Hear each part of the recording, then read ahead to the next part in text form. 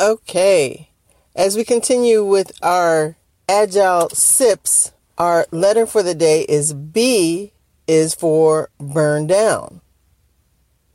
And let's extend that to include burn up. So B is for burn down and burn up.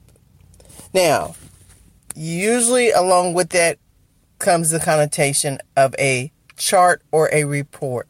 So you have a burn down chart or a burn down report, or vice versa, a burn up chart and a burn up report. Now, it's commonly used in Scrum and other flavors of Agile, and on the surface, it's pretty straightforward. A burn down chart shows how much work is remaining to be done in the project. So you're burning down from based on what you've estimated as what needs to be done. You're burning down. So if that's in story points, let's say you are burning down to a release, and that release might have X number of features. Those features are estimated at story points. And so each feature may be 40 story points. And in your release, you're going to have 2 features. So that means you've got 80 story points. So if each sprint you're burning down on average 20 story points, you can see as you're ticking away off of that 80 points. Now, the opposite of burn up shows how much work has been completed. So instead, you just track sprint by sprint your story points as you complete it. Now, I dare say that the burn up lends itself to the MVP, because the mindset is you're doing the minimum viable. So based on your product owner and your release and your reviews, with each release, you're looking and determining, are we done yet? So that could be at any point. Whereas a burn down, you've already got some bucket of numbers. And so you're assuming that all of that work has to be done in order to be considered done, so to speak. So that's how the burn up chart got introduced.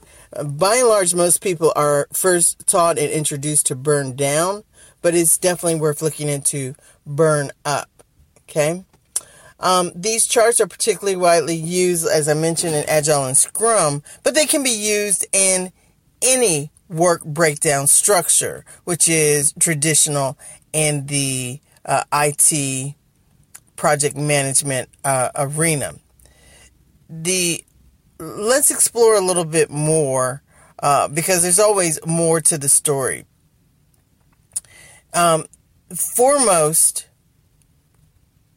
when you're doing your burn down chart, you use your x-axis, and that's the project or iteration timeline. You use your y-axis, that's the work that needs to be completed for the project. The time or story points estimated for the work remaining will be represented by the y-axis.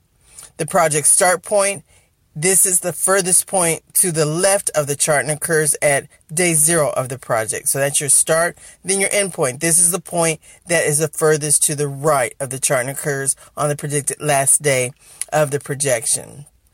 Now, the numbers of worker and the efficiency factor is how you determine your velocity. And what you're doing is you're tracking your estimated velocity early on, or your estimated days and points per sprint. And then you refine that over time to come out with the average or median. The whole purpose of the burn up and burn down is so that you can have consistency in your estimating. And over time, you learn what factors impact your velocity or your ability to deliver on your total story points. So, for example, there are an estimated 28 days of work to be done, and there are 2 developers working on the project who work at an efficiency about 70%.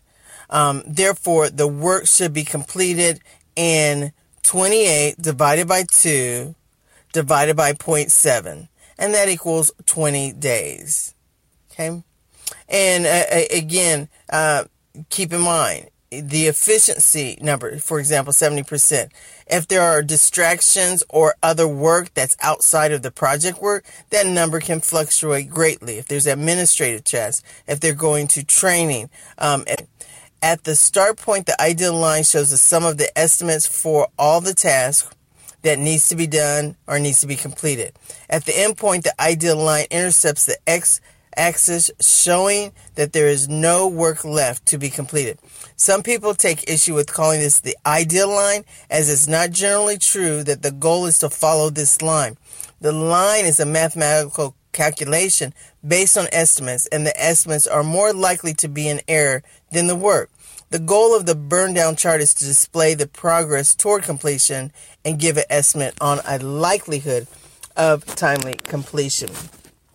And so, if anything, instead of just trying to push yourself toward that ideal line, you can, in retrospect, look back and look at what factors kept you from keeping on the straight and narrow, so to speak, on the ideal line.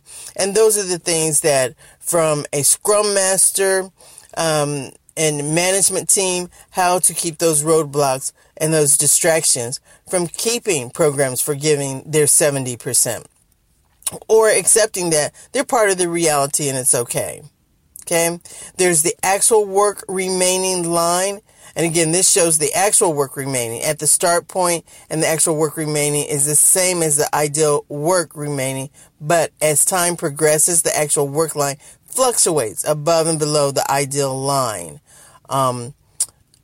depending on this disparity between estimates and how effective the team is. In general, a new point is added to this line every day of the project. Each day, the sum of the time or story point estimates for work that was recently completed is subtracted from the last point in the line to determine the next point. All of this is about measuring performance, understanding variability and time estimates, and removing any of those roadblocks.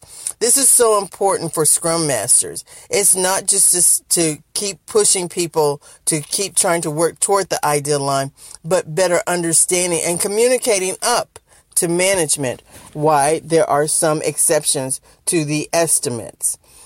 So this is a tool for the Scrum Master, and Scrum Masters who are properly taught that their role is to protect the team, not pressure them.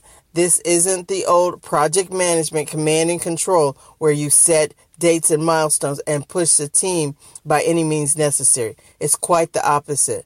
You want to communicate up to management those things that are causing distractions from the velocity of the team, those that are justified, and then those that can be managed. So, I hope this gives you some new insight into burn up and burn down.